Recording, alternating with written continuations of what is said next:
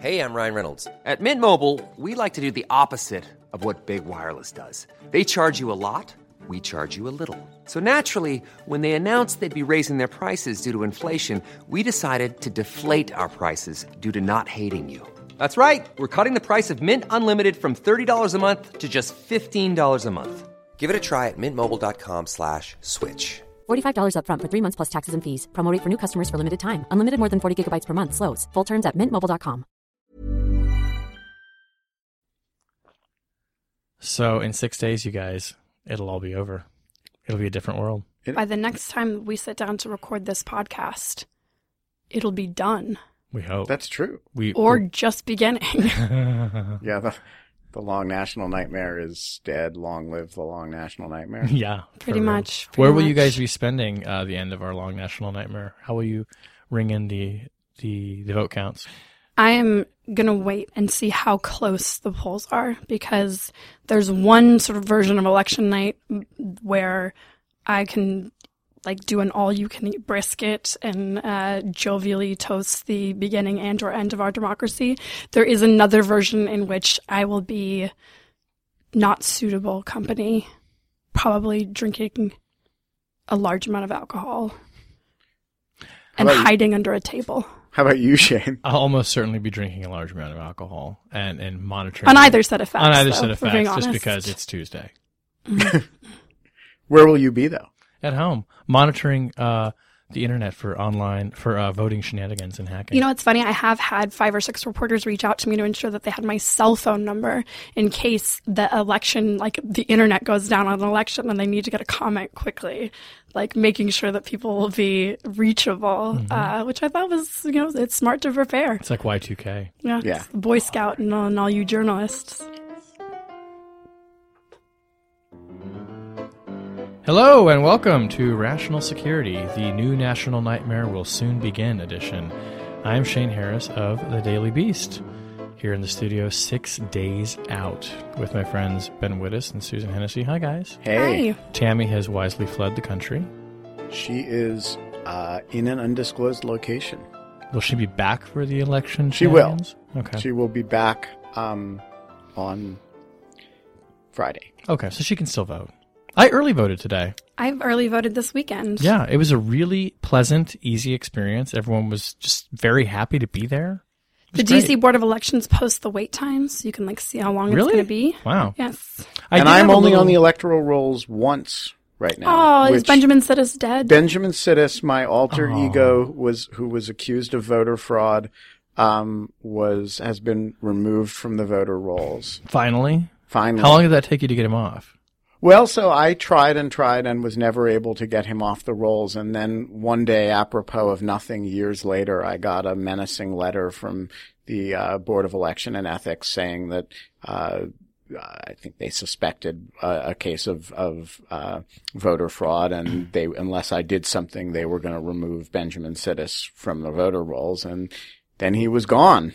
Go ahead, please. Right, do. Exactly. It's only what I've been asking for. Please don't. For years. I am not glad at the demise of Benjamin Sidis, Ben's alter ego. So to be fair, Benjamin Sidis is actually not an example of in-person voter fraud because he never voted, but he is an example of badly maintained voter rolls, and he came into existence one day when I decided when I went to the Washington Post first that if I was going to write editorials for an independent newspaper, as the Washington Post then as now describes itself, I should be a registered independent. Right. So I tried to re-register as an independent, and in its wisdom, the Board of Election and Ethics did not change Benjamin Wittes from Democrat to independent, left me as an independent, but added a gentleman named Benjamin Sidis at my same address to the electoral rolls, and he was on it for a good long time. Wow. I want to say 8 or 10 years. So I had a not that kind of crazy experience, but a similar problem where I tried twice in this last month to change my address and my party affiliation, and I couldn't do it. And when I went to early vote this morning, they had my old address still. I just had not taken up in the system. I tried twice online and called once. They said they'd resolved it. And they said, well, do you have anything on you that proves your residency? And they said, it could be like something even on your cell phone.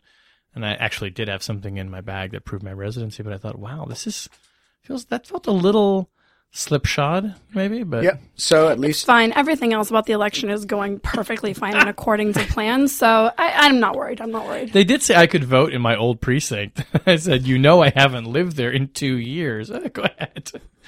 You know what you should do? You should vote in both places just to be sure. No, That's what I've heard. That would be a felony. Yeah. Well, okay. Well, we're not going to do that. All right. We are going to do this podcast, though. This week, FBI Director James Comey. Oh, James Comey. Under fire for his actions in the home stretch of the presidential election. A journalist suggests private communications between Donald Trump and a Russian bank, but is there any there? And investigators issue a puzzling finding about the death of one of Vladimir Putin's closest aides in a Washington, D.C. hotel room. First, let's talk about Jim Comey. Just to catch everybody up really quickly, you probably don't need to be, but last Friday, the FBI director sent a letter to Democratic and Republican committee heads saying, in the course of a separate investigation, we came upon some emails that may be pertinent to the Hillary Clinton email investigation, which I had previously told you all was effectively wrapped up. That's no longer the case. We're looking at the emails to figure out what they are, what they mean. I will keep you apprised. Fair to say this landed like a giant nuclear turd in the punch bowl in the elections. It came out subsequently that, of course, the emails came pursuant to a separate investigation of Anthony Weiner's laptop, or Anthony Weiner's communications and communication with his sexting with a 15-year-old girl. Anthony Weiner, of course, married to Huma Abedin, who apparently used this laptop maybe to send or receive some Clinton-related emails. And now we have news coming out that Attorney General Lynch and other senior Justice Department officials advised against Comey coming public going to Congress with this information because it would violate longstanding Justice Department policy not to take actions like this in the days before an election. Where to begin with this? Ben, why don't you start? I mean, just sort of, I think I've laid out kind of the narrative, but where does Jim Comey find himself in this particular extraordinary moment? And we'll get to the sort of the longer term questions for him, but like, where is he right now? And I guess to the extent that you want to weigh in on it, what you think about his decision in this rather extraordinary case. All right. So, I mean, first of all, Comey is a friend and somebody whom I think very highly of, and I simply do not believe, as a judgment about him, that he, actively sought to intervene in the election either to poison the well for Hillary Clinton or to advantage Donald Trump. Exactly, there, as I will shortly lay out, I think there are legitimate grounds for criticism here. But a lot of the rhetoric around this has been extreme and crazy and dumb. And, so that's point number one. Point number two is that, I think this surely, in retrospect, this was not, I suspect, the way he wishes the last week had gone. And I am, would be very surprised if you replayed the tape, if he would play his cards the same way a second time. I bet he just looks at boats online all day now. Imagines sailing away. I should buy a boat. Right. From all you mofos. So look, I mean, this is a situation in which he was in an impossible situation, had a very bad hand dealt him, and played it badly. And I think, the hard question here is what the point at which he should have behaved differently was. But I think, it certainly was not a good idea 10 days before the election to loose such a politically explosive and yet contentless, fact as there are emails, we need to look at them, We have no idea what they say. We have no idea what, if any, implications they have for our previous investigative conclusions. Now, I do think, as I say, he was in an impossible situation. And the reason he was in an impossible situation is partly of his own making, that when he determined over the summer that this investigation was complete, he said a lot. He said a lot as a matter of his own choice. And then he both released a great deal more information and went to Congress and answered quite detailed questions about the conduct of his investigation and the conduct found on her part by the investigation. And he promised in that context that if anything changed, he would keep Congress abreast of it. And so I think, he arguably dug himself into a hole over the summer. But exactly what the right way for him to handle this situation is a quite difficult question, I think. And it would have been, I think he was probably in a damned if he does, damned if he doesn't situation. That said, he did, and now he's damned for it. And I think he really has hurt himself. So, look, I think we should be, honest in the safe space of the Jungle Studio, that there are two evaluations of this conduct that are going to occur, right? One is from the moment he wrote the letter until we know the results of the election. That is, in all candor, an emotional response, right? How bad was this, right? A lot of people are feeling really freaked out about the response in the polls, some of which might be attributable, some of which are certainly attributable to Comey, but probably not all of the tightening of the polls, right? It's, the question is whether or not Jim Comey, has handed the presidential election to Donald Trump. So I think we'll have sort of, we're going to have a particular conversation up until the election. That's going to be it's going to be very hard on Jim Comey.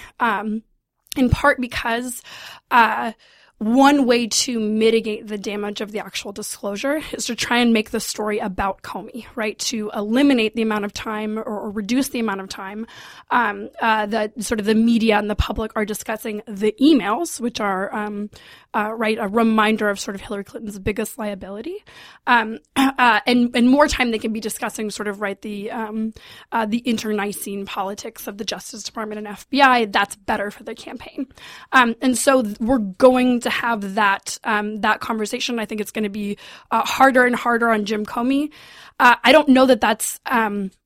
I'm not sure sort of whether or not strategically that's the right answer about how to mitigate the damage. That's clearly the Clinton campaign thinks that's the only sort of, that's the only path here. And so we're going to walk it for the next 6 days. The conversation we have about Jim Comey's letter that comes next depends a lot on what happens on November 8th. If Donald Trump is elected president, I think not unfairly, history will judge Jim Comey rather harshly. They will say you made a calculation that was wrong and it had disastrous consequences. If Hillary Clinton is elected president, I think that we will view this a little bit differently. It obviously depends whether or not Hillary Clinton is elected president with a Democratic Senate, or whether or not Hillary Clinton is elected president and the Republicans retain control of the Senate. There'll be sort of variations in this. And so I think that in terms of the actual substance, it's going to be sort of outcome determinative, right? So Jim Comey did this thing. It had a lot of risks. We're seeing we're staring down the barrel of the worst of those risks right now.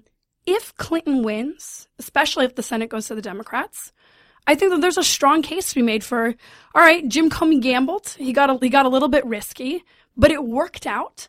And the fact that it worked out probably means he was smart to have done it, because he's probably saved us a whole lot of post-election trouble when eventually this information emerged, right? That the FBI had known in the weeks leading up to the election and decided not to disclose.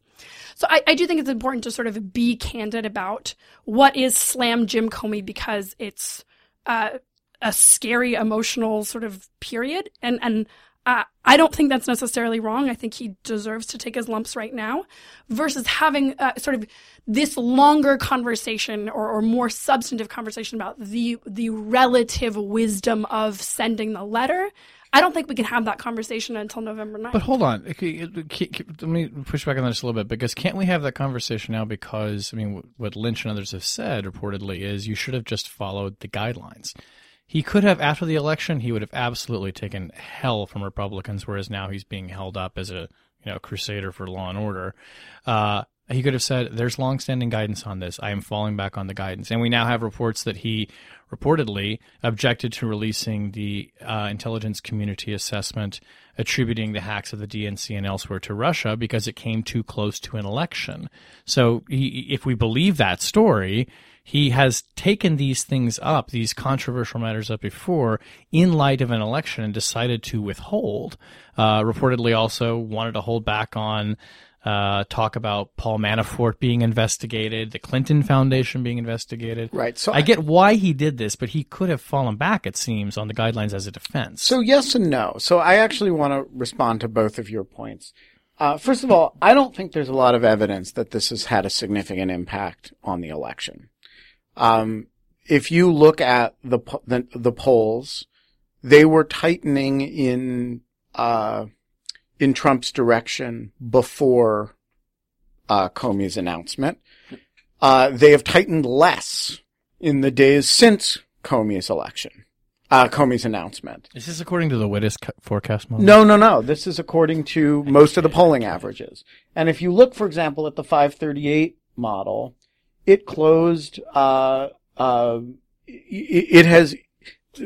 announcement comes right in the middle of a downslope in Clinton's probability of winning. And most of the polling averages suggest the same thing. So if you look at the Washington Post ABC poll, which closed very dramatically, 10 points of that close are before Comey's announcement, 3 points of that close are after Comey's announcement, and then it stabilizes. So I actually think, even Nate Silver has written about this, that it's really unclear to what extent Trump's rise in recent days owes how much to Comey. So I think the question, I agree with you, Susan, that if Trump were to win, it will be blamed on Comey.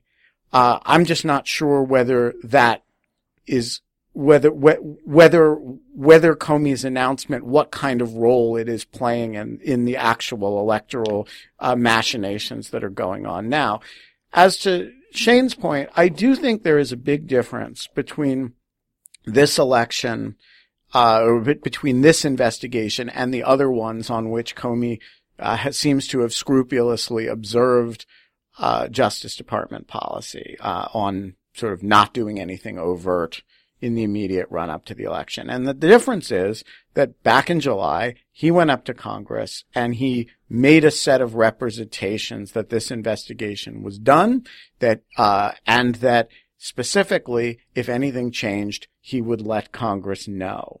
And that, I do think, makes it a more difficult case than your normal case, where I just think saying nothing is clearly the right answer. And while I don't think he made the right call here, I do think that situation of being very personally potentially accusable of having misled Congress on this puts this in a somewhat different category than the Manafort situation or the Clinton Foundation situation. Well, let's update this story just a little bit too, because we're recording this on Wednesday afternoon, and today President Obama sat down for an interview with Now This News. And he was asked about this question of the timing and what people should make of the timing of Jim Comey's revelations. And the reporter for Now This asked him, were you yourself upset at the timing at all, with the timing at all? And Obama stressed that he wanted to avoid the appearance of himself becoming involved in the political process, but he said, quote, there is a norm that when we are investigating, we don't operate on innuendo. We don't operate on incomplete information. We don't operate on leaks. wasn't asked about Comey. He didn't mention Comey by name, but he was clearly responding to a question about Comey and his decision. And it's obvious that that's how the response should be read. There wasn't a leak involved here, but I mean, clearly choosing the words innuendo, incomplete information. I mean, this is the president, pretty clearly sending a signal that he strongly disagrees with what Comey did and thinks he messed up. Well, so it's a really interesting question whether he's just criticizing Comey here or whether he's also criticizing the people around the Attorney General. Because there were leaks here. Big leaks. And those leaks were conducted by the Justice Department in response to Comey's disclosure. Not to mention plenty out of the FBI. Yeah, although I'm not sure that the Weiner stuff, if you read the stories, those seem to be coming from the Justice Department. And so what I think what the president is saying here is, he's sort of accusing Comey of releasing incomplete information that's packed with innuendo, and he's criticizing the Justice Department for then following this up with a series of defensive leaks about the Attorney General and the Deputy Attorney General having objected. So I think I think it's a little bit more broad-based, the criticism, than the way it's playing. That said, look, it's still about Comey. It is still about Comey, and I think, Comey took a very bold step here that leaves himself open to that criticism. So look, I'm probably going to butcher the precise details of this story, but I think it's relevant, and that's Wesleyan University, which is the alma mater of one Quinta Jurecic and also my mother. At some point, sort of in the 19... Have you ever seen a picture of them together? I have not. Maybe Quinta is my mother. The Wesleyan University, sort of the president, sort of in the 1950s, took all of the money in the endowment and bought a bunch of stocks, right? Just a single form of stock, blatant violation of a fiduciary responsibility, just this enormous gamble, could have lost everything. I believe that stock turned out to be Xerox, and it ended up building this university, right? It was like the single most important investment. The way history looks back on that story, there's two parts to it, right? There's the breach of the duty, and then there's whether or not it was a good or bad idea. I think that's, whenever we hear, I think we'll hear Obama. I don't think we'll hear more from him, but I think Obama commenting now is trying to tamp down and trying to indicate that he views the breach as being significant. The larger question, I think, depends on whether or not there's a President Trump at the end of this. I agree with that. Yeah. Last question on this. I mean, maybe we're kind of getting around it, but if we were laying odds on whether he is going to resign or not, I mean, if there's a President Clinton, let's just say, I mean, it would obviously be extraordinary. It would be earth-shaking. But is that such a fanciful question? I mean, it seems to me that it's not at this point. So look, I don't think anybody can responsibly serve in public office if they are not prepared basically at any given moment to hand over their resignation, right? To offer their resignation in order to do what they believe is the right thing. I would not be surprised if Comey is in a situation in which he doesn't think he can discharge the duties of the FBI director or whatever, if he offers his resignation. And I would be more surprised if Clinton accepted it. But I don't, despite sort of the more sort of angry calls for his head, I think he's the FBI director a year from now. So I think there is zero chance he will resign in the short term. I think he will see this matter through, see the election through, see the transition through. And I think there is a question that, look, the president has the authority, contrary to common belief, to dismiss the FBI director at any time for any reason. So the key question here is, can Hillary Clinton, assuming she wins, and Jim Comey form a useful and constructive working relationship? And I think, as with any FBI director, if the answer to that question is no, there is a legitimate question as to whether that relationship will be sustained in the presence of dysfunction. And I think the question of whether this episode has, as well as his very public criticisms of her over the summer, has poisoned the well of a constructive relationship between the two for purposes of all the stuff that the FBI director does, is a legitimate one.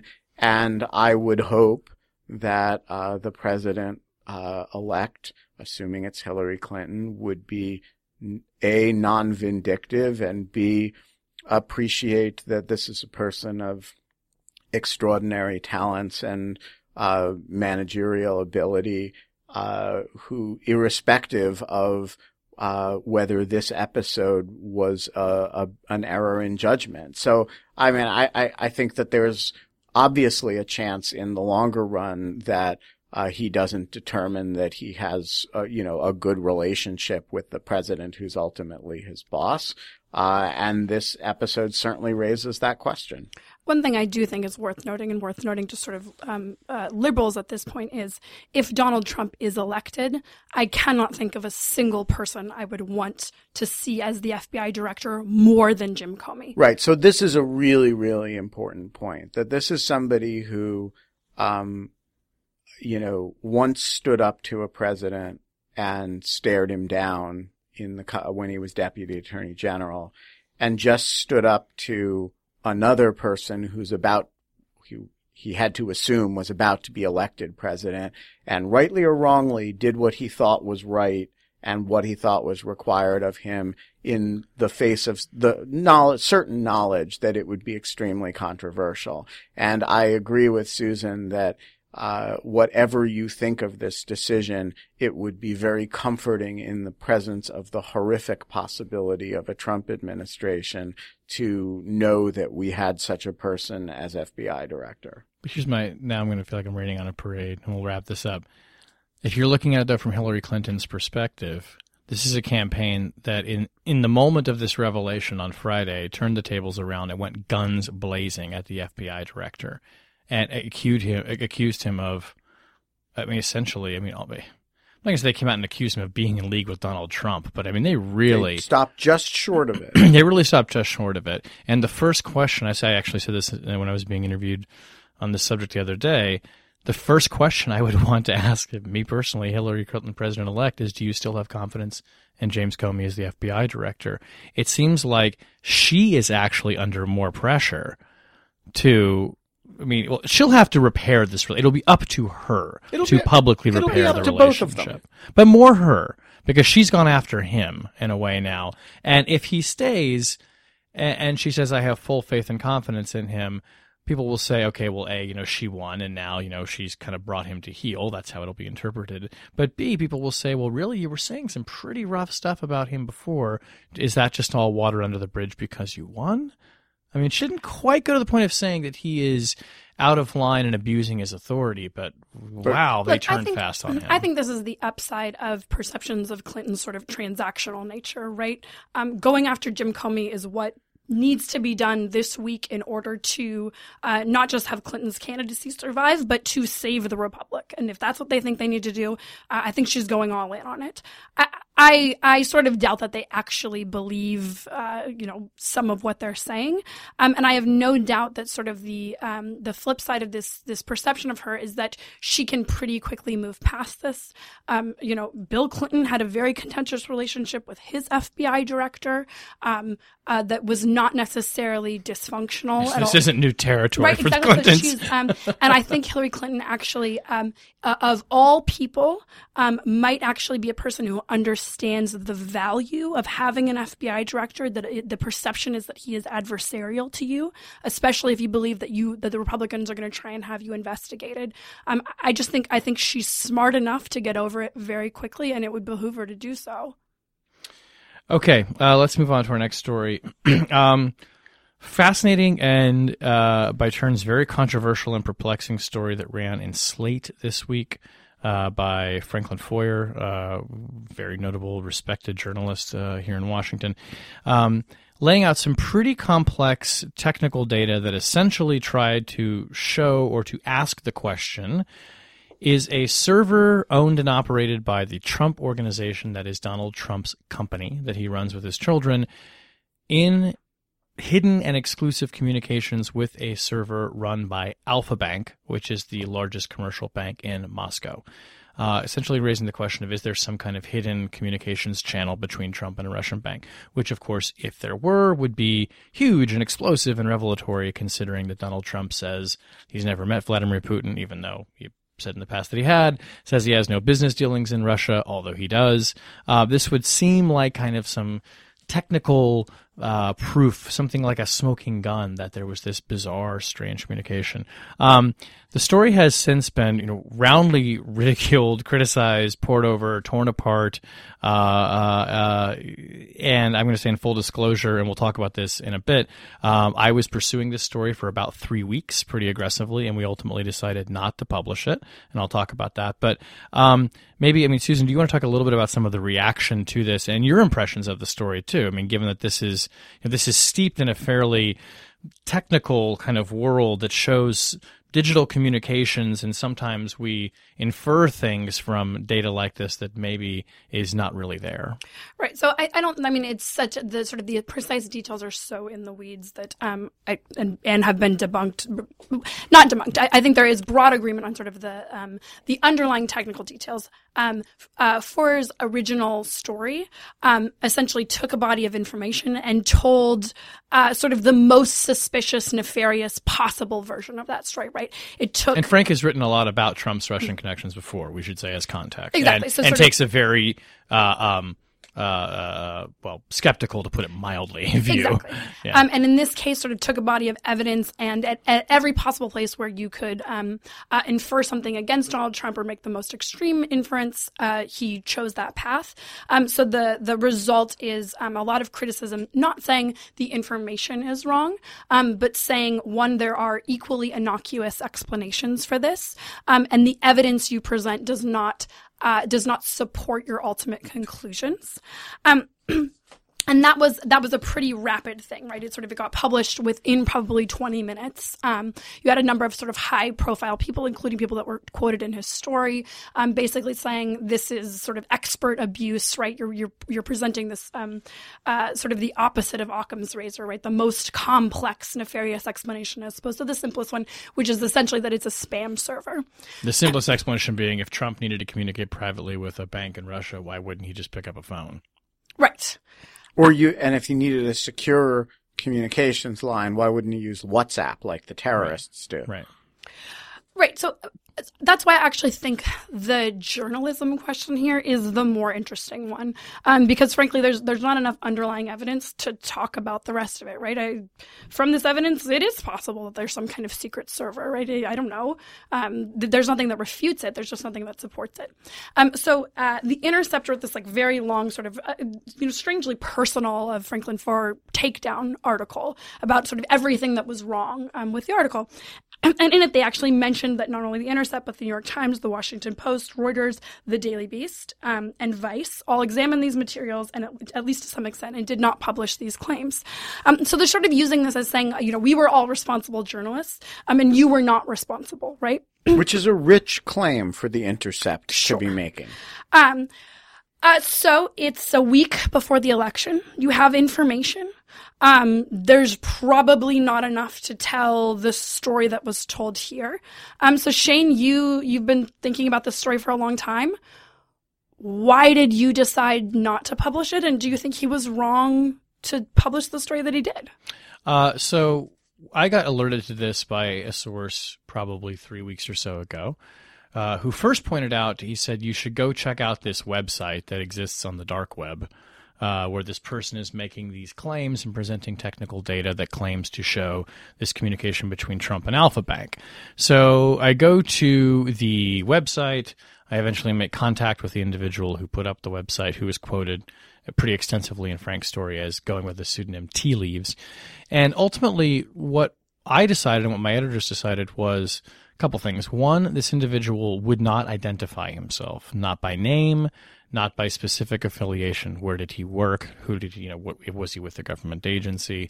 He was giving us enough broadly to sort of put him in the universe of people who would plausibly have access to the kind of data that could show these communications happening. And we're talking about DNS logs here, essentially. This is basically the metadata of the internet. This server contacted that server. It's not, did it send an email? It's not, what did the email say? It's just one talk to another. And there are all kinds of reasons that servers exchange these transmissions.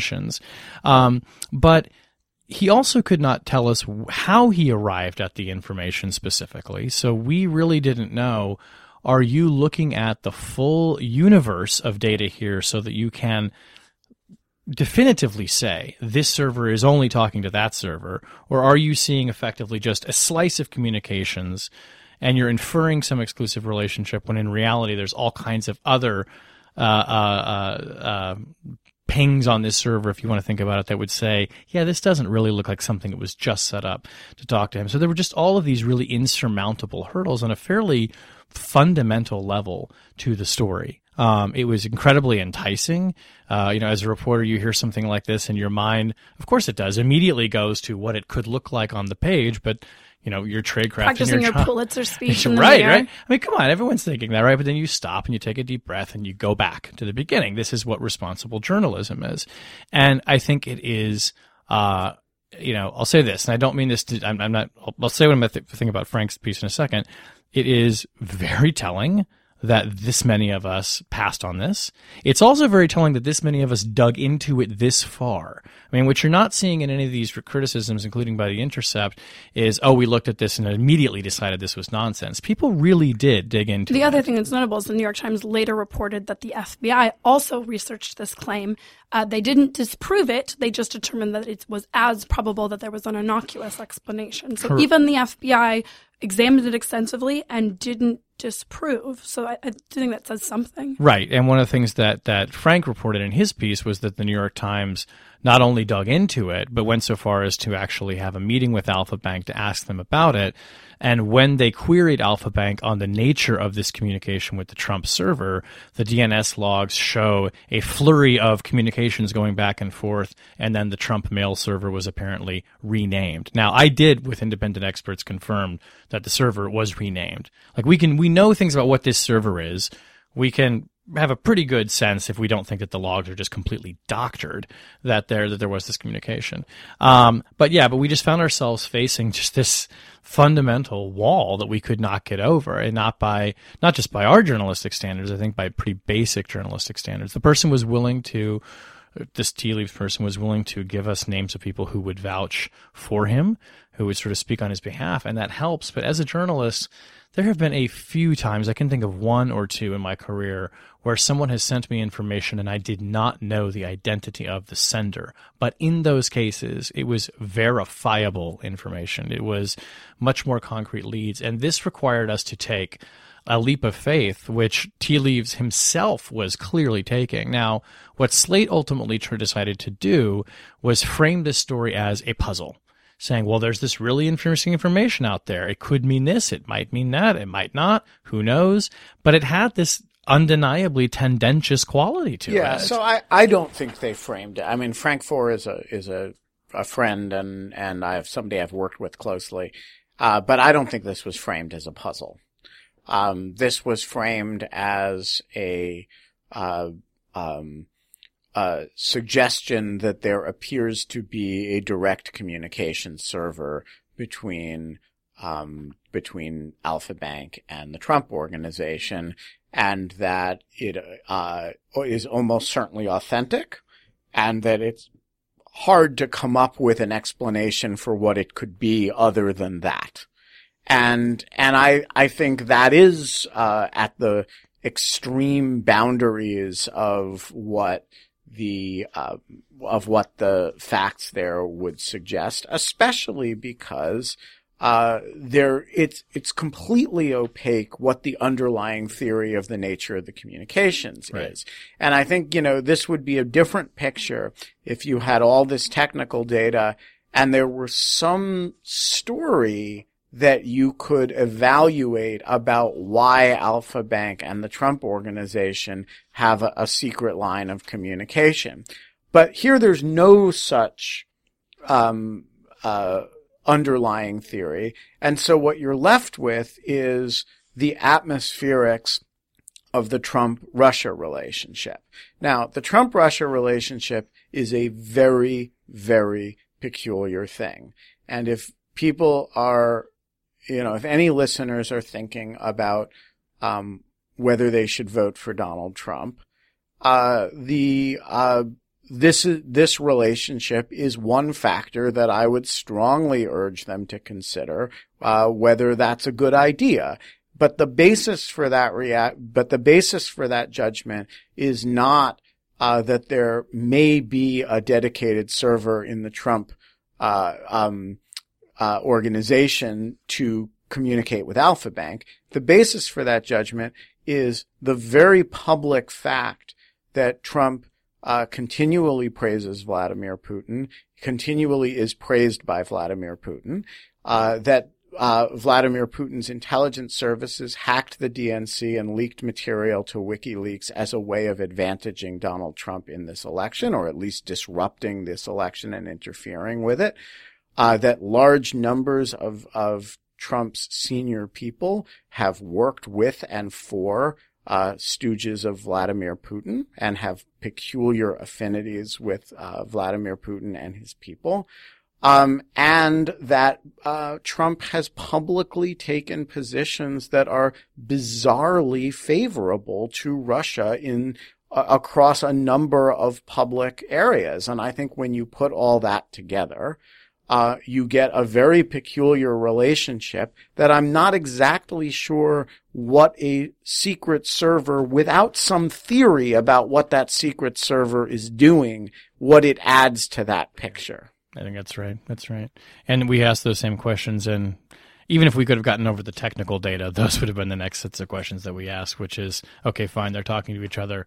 Why? So one more thing about Trump that the controversy over this story has somewhat buried, which is that there is a completely shocking story over the last 24 hours about Trump and his connections, which is Mike Isikoff's story in Yahoo News that Trump, after denying that he had a relationship of any kind with a particular mobster, in fact, they released a video of him with that mobster at a wrestling event, and quoted the mobster's daughter, who was also in the video, saying that she and her father were there as guests of Donald Trump, and that he was at the same time hitting on her, though she was married. So Donald Trump appears to, while we've been debating the merits of the server story, the real story, thanks to Mike Isikoff, is that Donald Trump is cavorting with mobsters, hitting on their married daughters, and lying about it. Leave it to that Mike Isikoff. All right. Let's go into He's obsessed with sex. What is your obsession with sex, Mike Isikoff? All right, let's go to our third story. Speaking of minor obsessions, this has been one of mine. So Mikhail Lesin, who was one of the founders of RT and the propaganda chief for Vladimir Putin. He had a bad night. He had a very bad night about a year ago. Almost to the day. Yeah. He woke up dead in a hotel room in Washington, D.C. So he was found dead in a hotel room in Washington, D.C. in DuPont Circle under extremely mysterious circumstances, including what the hell he was doing in the United States in the first place, given that he had been investigated by a U.S. senator for possible money laundering through real estate transactions in the United States. The D.C. medical examiner at the time said that the cause of death was multiple blunt force trauma to the head, arms, legs, neck, back, torso. I don't think I'm missing anything. I'm not sure there are any places on his body where there is not evidence of blunt force trauma, but that the manner of death was undetermined. There were a number of stories about this. Subsequently, I did some reporting on it. Finally, in the past week, they've come out and said the manner of death was accident. apparently brought on by severe intoxication and inebriation, which induced multiple falls. So apparently the man was literally fall down drunk. When I called the DC medical examiner and said, can you explain, did he fall these, several dozen times and bruise and bludgeon himself outside the hotel room or inside the hotel room, I got a big fat no comment. So this is, weird spy story that this this decision is not going to put to rest any of the conspiracy theories, right? This is only going to make it more conspiratorial. He was here maintaining the private server. Right. Dun, dun, dun. Right. So, essentially, the FBI, the U.S. Attorney's Office came out and said, look, they too had investigated this as a homicide. But then they saw video footage and witness interviews in which he's unbelievably drunk. He goes into his hotel room. Nobody else enters the hotel room. And so, quote, sustained injuries that result in his death while alone in his hotel room. So it's, they haven't released any of those videos. None of that information came out whenever the original reporters were sort of running down this story. So it's highly suspicious, although I'm not really one to presume a conspiracy explanation. Here it's a very strange thing. Look, at the end of the day, the idea that you could blunt force trauma yourself to death is an odd one. One person I interviewed at the DC medical examiner's office said, well, the best I could suggest is maybe go try and find a medical examiner or just Google. Like, really? Like, Google, accidental blunt force trauma death? And I haven't done that yet, but I suppose it could happen. I guess. You could fall down a staircase and still be walking around and get to your hotel room and finally succumb to your injuries. But look, the only explanation that's crazier than the fact that he just blunt force traumatized himself to death. The man is dead. We shouldn't laugh. The man He's is dead. Russian, this is true. He had children and a young one on the way. It's very sad. It is a sad story. The only explanation that's more crazy than the official account is that there was a conspiracy theory and the U.S. Attorney's Office is now covering it up. So that's just impossible to believe, isn't it? It feels not fun to be like, well, I guess you just got I don't think they're competent enough to do that. I can totally believe that the Metropolitan Police Department is incompetent enough to not really be able to assess, a homicide, but it may be in this case they got it right. So here's the question. Should the FBI and the MPD release information about this before the election, or should they wait? Mm-hmm. Well, he is Russian, so they should probably wait. Right. He's Russian. It has out of an abundance of caution. It has something to He do worked with for Vladimir Putin. Trump has said some things about exactly. Vladimir Putin. So, should you hold off on the theory that that it could have some effect on the election, or do you err on the side of making sure the American people are fully informed about self-inflicted blunt force trauma injuries with a week to go before the election? Or Slate could run a story saying, look, it's a puzzle, but it is possible Donald Trump bludgeoned Lessin to death in a DC hotel room. That is one explanation that at least some people are saying. Yeah.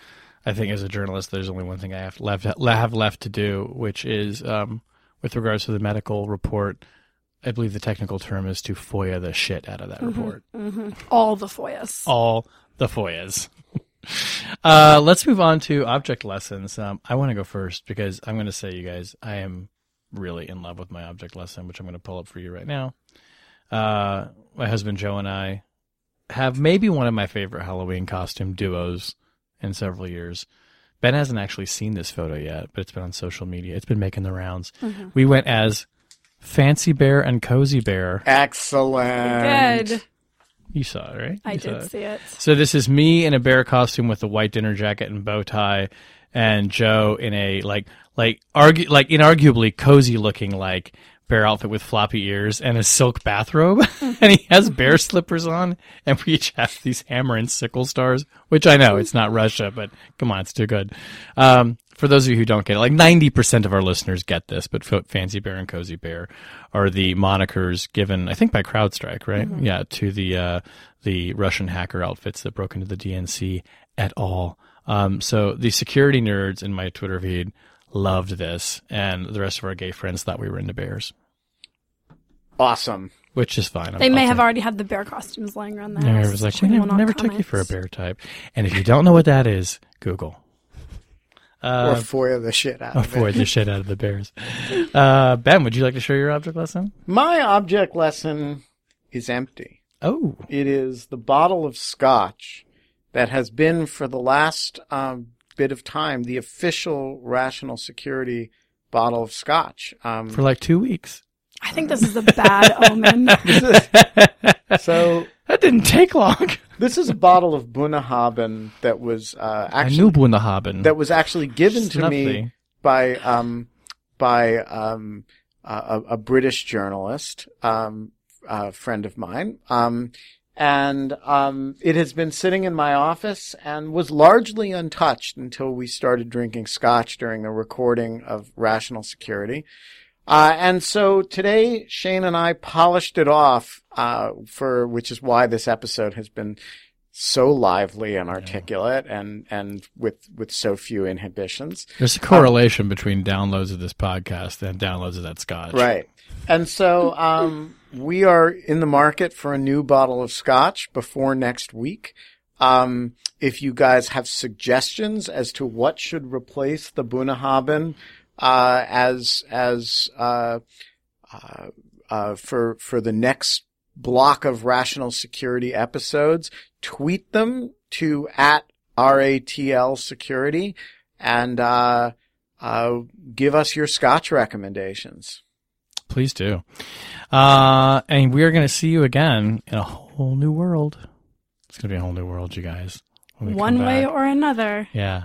A new This fantastic is coming point to of the view. end. It's coming to the end. Just like we're at the end of the podcast. Listeners, please vote if you are in swing yeah, states. do go vote. Go vote. It's a joy. I love voting. I do too. I love it. I have so much fun. I did it. I felt great about democracy for like 2 minutes. Then I drank some scotch, and I feel really good about most things now. Yeah. All right.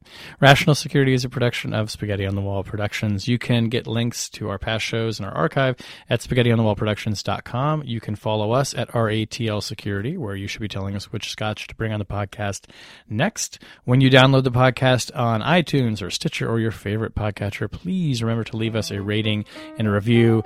Thanks to those who've been doing that. We really appreciate it. It helps people find the podcast, as you know.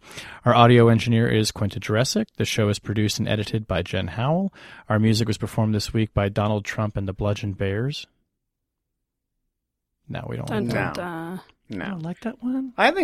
I think Donald Trump and the bear costumes. The bear costumes, the bear servers, Mm. the red-handeds.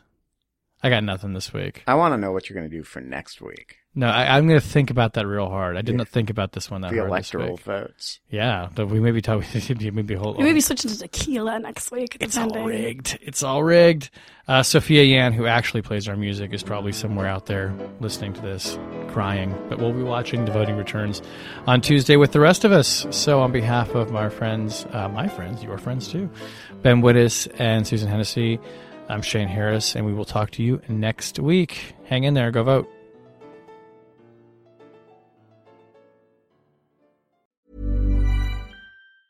Planning for your next trip? Elevate your travel style with Quince. Quince has all the jet-setting essentials you'll want for your next getaway, like European linen, premium luggage options, buttery soft Italian leather bags, and so much more. And it's all priced at 50 to 80% less than similar brands. Plus, Quince only works with factories that use safe and ethical manufacturing practices. Pack your bags with high-quality essentials you'll be wearing for vacations to come with Quince. Go to quince.com/trip for free shipping and 365-day returns.